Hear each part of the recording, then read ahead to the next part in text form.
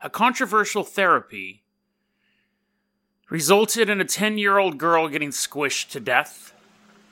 It's horrible. And then we look at a magical coconut that many people believe cures all poisons and comes from the bottom of the ocean. Today on Dead Rabbit Radio.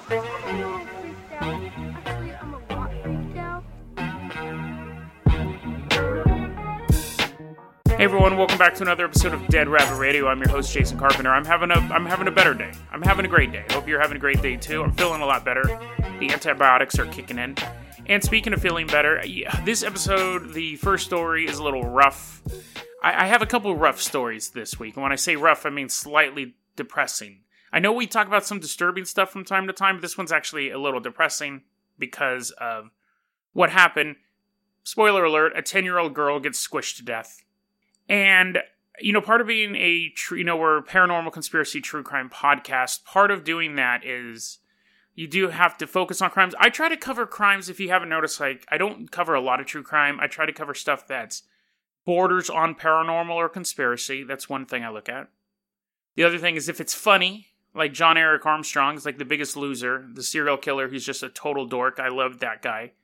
I love that episode. That guy's a dick, but... And then the weird unsolved ones, like Jonathan Luna, like we did yesterday. Candace Newmaker, the reason why I'm covering this story is, one, it was a request from the Bilal on Gmail, so thank you for the request. Secondly, because this practice, people still use this practice. It is still, some people consider it a legitimate form of therapy. It's been altered a bit in the preceding, or no, what would it be? Post-seeding? After this event, it's been modified a bit, but people still use a variation of this. And I want to focus more on the actual procedure rather than this girl's death, but I do have to go into it a bit. Because it's basically a cult. You have a group of therapists who are basically a cult. But anyway, so back in 2000, there was a young girl named Candace Newmaker. She was adopted at the age of 7. By the time she was 10, her adopted mother was like, I'm having a really hard time with my new daughter. What is it called when you adopt somebody? Is it your daughter? It's not like a stepdaughter. That's when you marry somebody, right? I guess that's just... So anyways, her daughter. We'll just say it's her daughter. I'm sure that's what it is. Because you don't go, this is my adopted daughter. Like, you just say, this is my daughter. I don't know. I've never adopted anyone or been adopted. But, so... Candace Newmaker, they take her to this therapist out in Colorado, and they had this thing where it's basically like building the bond between the new mom and the adopted kid. And for the first week, everything went relatively well. Like, they were bonding, she seemed to be behaving better. And then they got to this part of this therapy they call rebirthing. And what it is the child has to basically be reborn into the world. And the new mom is there, and the child is like, Mama, and the woman's like, oh, my daughter. And so you go through the traumatic experience of being born, and then you come out a new person in front of your mom. Now, they wrapped her up in a blanket and put some pillows on her so she could, squiggle out. Now, that would be fine in and of itself, but that wasn't the only part of it. Candace was 70 pounds. 4 adults got on top of her. It was a combined total weight of over 400 pounds. No, sorry. It was a combined weight of over 600 pounds out of these 4 people. I guess if it was 4 people and it was only 400 pounds, those would be very, very skinny people. But so anyways, Candace had to try to force her way out of this canal. They're constantly putting pressure on you to make you fight harder. This went on for about an hour, and Candace Newmaker died. She basically, she suffocated, she became brain dead, she passed away. The people in charge of it, who were in charge of that session, went to jail. And the mother got probation, and there were some other people there who got probation or time served or something like that as well. So that is the story of Candace Newmaker. If you want more of the gory details, that's fine. I don't mind giving gory details like ghost stories and conspiracy theories and stuff like that. This one, I was just, that's pretty much it. It's not like her gut shot out of her body or anything like that. It's just, if you want to read last words and stuff like that, I'm not that kind of, I'm not going to do that with this particular story because that's not the point of the story. So that's basically the story of Candace Newmaker. 10 years old, killed during this stupid therapy session. Now, you would think that, one, that's the dumbest idea I've ever heard of. Like, to think that if their theory is true, every time I crawled out of a tent, the first person I'd see, I'd be like, Mom! Now you should say, no, what if people are, like, pushing on the tent still? Like, every time I crawled out of a sleeping bag, that someone was, like, if someone jumped on a sleeping bag and I slid out, I'm like, Mom! And it's like Teddy Ruxpin. It doesn't work. The logic behind it doesn't work. And this is generally a practice that is only really, really recognized in a small community in Colorado. And it's only been around since the 70s. Now, when I read about this, I was like, that poor little girl. That's so horrible. And I could just imagine those therapists. They were probably half like, when they were doing it, they're probably thinking, man, we're geniuses if this works. And honestly, and I'll say this, they were probably a little, like, turned on by it. So, I mean, these scientists, you know what's so funny is when I first read the story, I imagined it like in a clinical laboratory. I remember when I was reading the article, I imagined it in like a laboratory.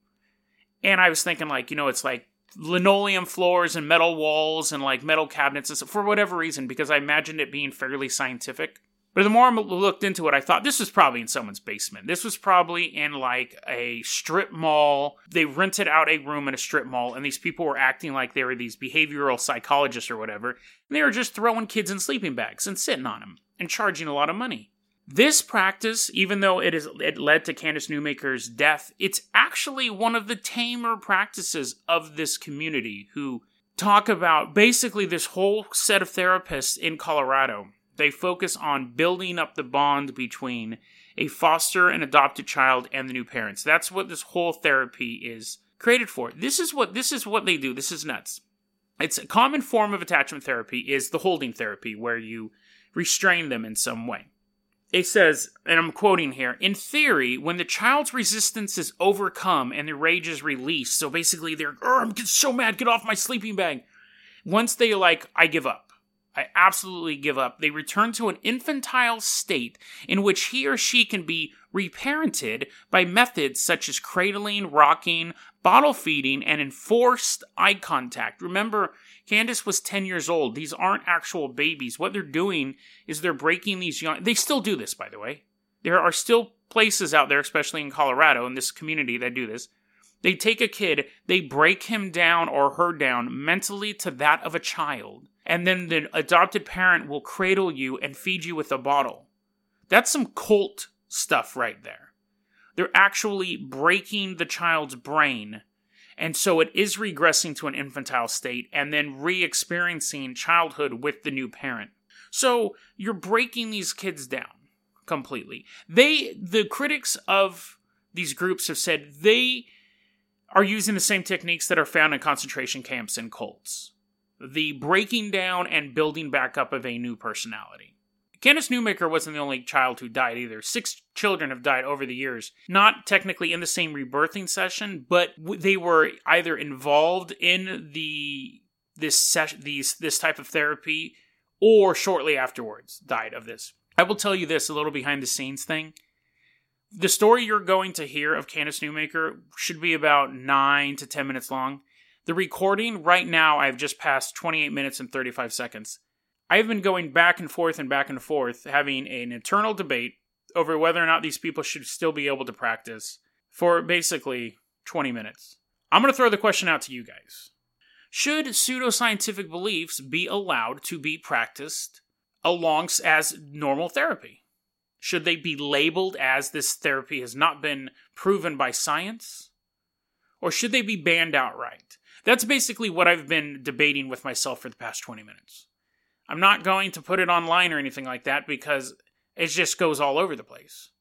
But I'm going to throw that out to you because I have a lot of different opinions about it and really not enough time to talk about it in this podcast. Maybe we'll talk about it in the comments, but at this point I'm just going to throw it out to you.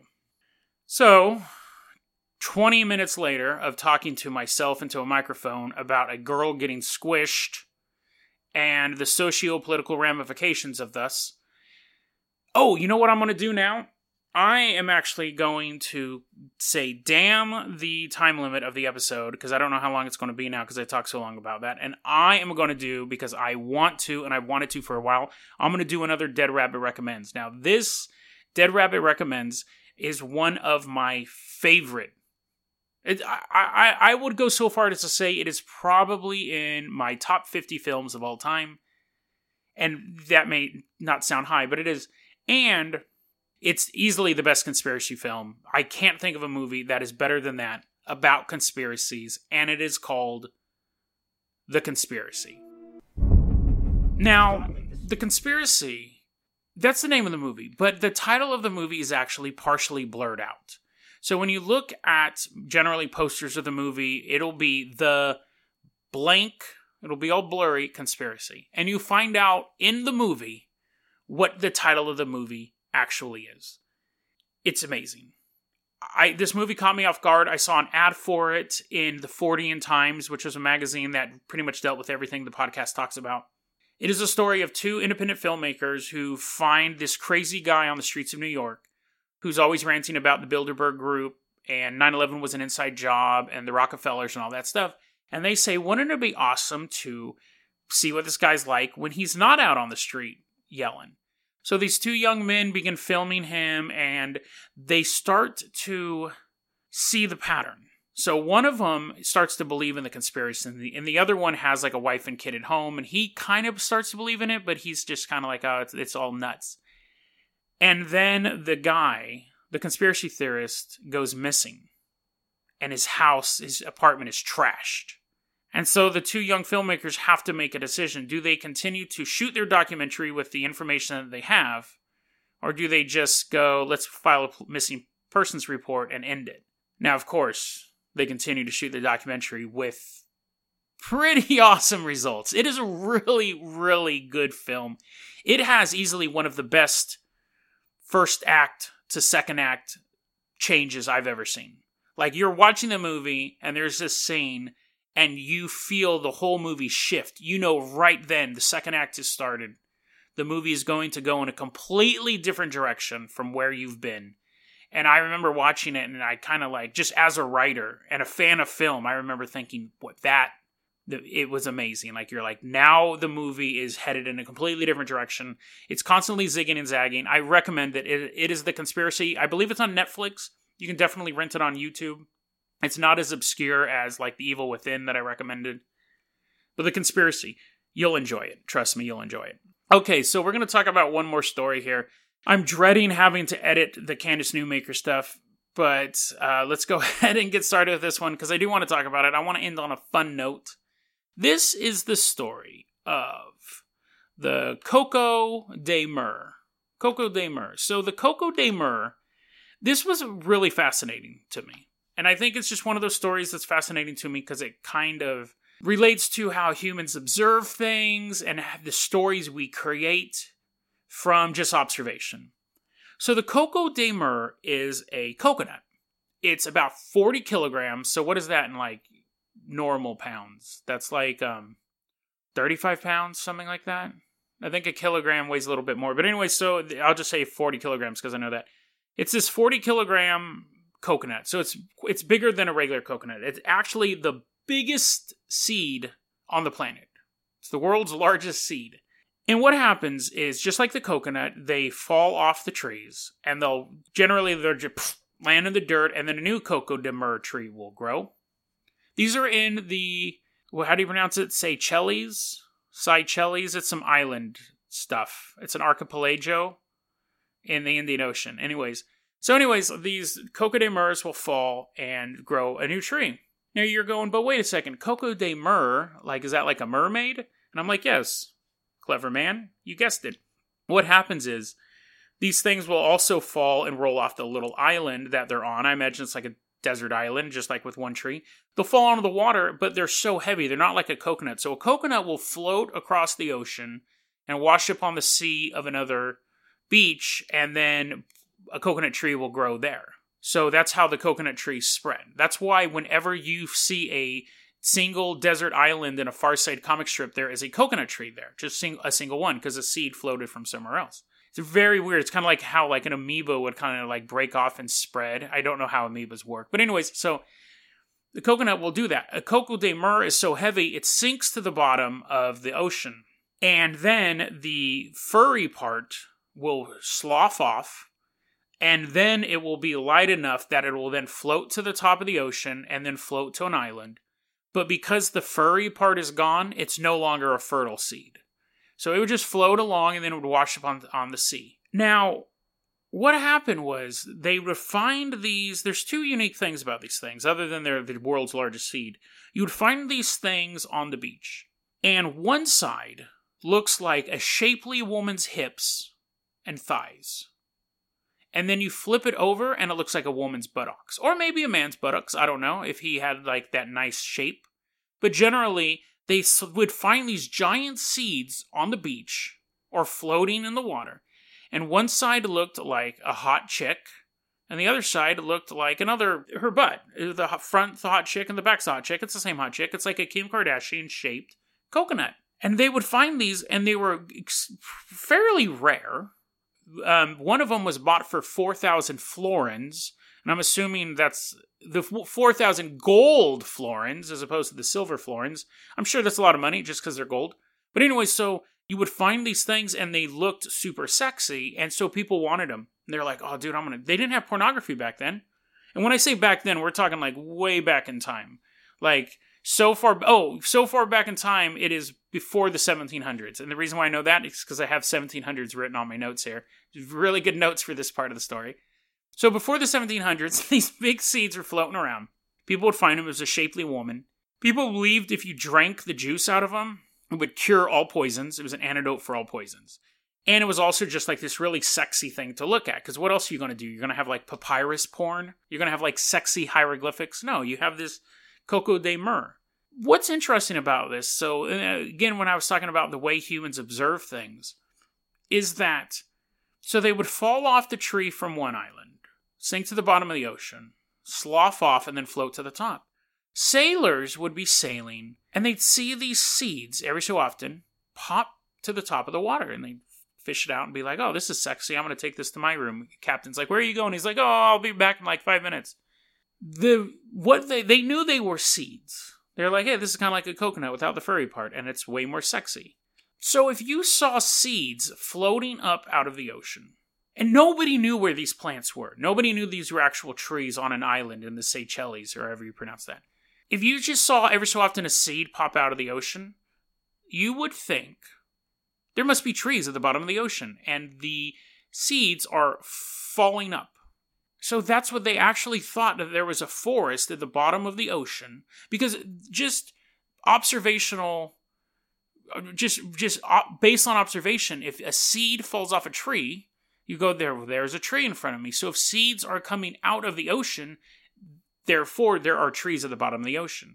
This then grew to the legend that sometimes these trees would get so high, that's what would create choppy waters. And then as time went on, they said, well, if there's trees down there, there must be birds down there. So they created the story of this giant underwater bird, and they tied it into local mythology. And it would eat ships that went missing, basically got trapped in these waves created by these trees, and the bird would come and eat them and stuff like that. Just based on observation, this whole story built up over the centuries. Seeds come out of the water, therefore there's trees under the waters. Birds live in trees, therefore there's probably a bird down there. And sometimes ships disappear. It's probably the trees and the birds. It wasn't until 1768 that they actually found the island with these on them. Which probably really sucks for that guy who spent 4,000 gold florins for one, because then you're like, oh man, I could have just went there. I could have like bought a boat and found them. Anyway, so they found whole trees of these things. They're fairly endangered now. But they found trees, and they found them with the coconut. They're still all furry and stuff like that. The story doesn't end there, because when they get to the island, they find these trees. Most plants have like a male and a female. I think some are the same. Anyways, these trees have male and female. The female is the shapely coconut with the buttocks and the hips and the thighs. The male one looks like a big penis. The seed that comes off the male tree is like, I don't know, 10 inches long and tubular. And the people are like, what? How, what? Like, what? And so then another rumor grew. At night, during storms, the two trees would knock together, and they would that's how they fertilized the tree. That's how they were able to fertilize the seeds. And if you ever saw two of these trees having sex, you went blind or you died on the spot. And what's even more bizarre is science can't figure out how these trees are, like, fertilized or germinate. I'm not saying they're actually having sex during a storm, but that just added more to that legend that these trees are having sex. And to be fair, if any two trees in the world look like they could actually have sex, it would be these trees. Now, I know you're thinking, Jason, you've talked for about 10 minutes about what these trees look like, and it's a podcast. Fair enough. But I know for a fact that about 80% of you are now Googling Coco de Mer, and you guys will be, you get like that. That looks like the Kim Kardashian of coconuts. It's bizarre. I think the fact that, and there's another legend that this may have been the fruit that Eve gave Adam for the Garden of Eden, but I thought he took a bite out of it. How do you take a bite out of a coconut? Don't you have to crack it open with a machete or something? Or like smash it on a rock? If I had one of these I wanted smashed on a rock, dude, I wonder if I can buy one on eBay. I wonder if they go bad, actually. I wonder if I bought one, it would just kind of like molt in my apartment. I don't know. Coco de Mer, though. Cool looking coconut. Interesting story. I want one. I should start a Kickstarter to buy myself a Coco de Mer. Maybe that will be our first... Or would that be a GoFundMe? I don't know. GoFund my perverse desire to have a sexually attractive coconut in my house. DeadRabbitRadio@gmail.com is going to be our email address. You can also hit us up at Facebook.com/DeadRabbitRadio. Twitter is @JasonOCarpenter. Dead Rabbit Radio, this was a tough one, man. I'm dreading editing that Candace Newmaker story. Dead Rabbit Radio is the daily paranormal conspiracy and true crime podcast. You don't have to listen to it every day, but I'm glad you listened to it today. Have a great one, guys.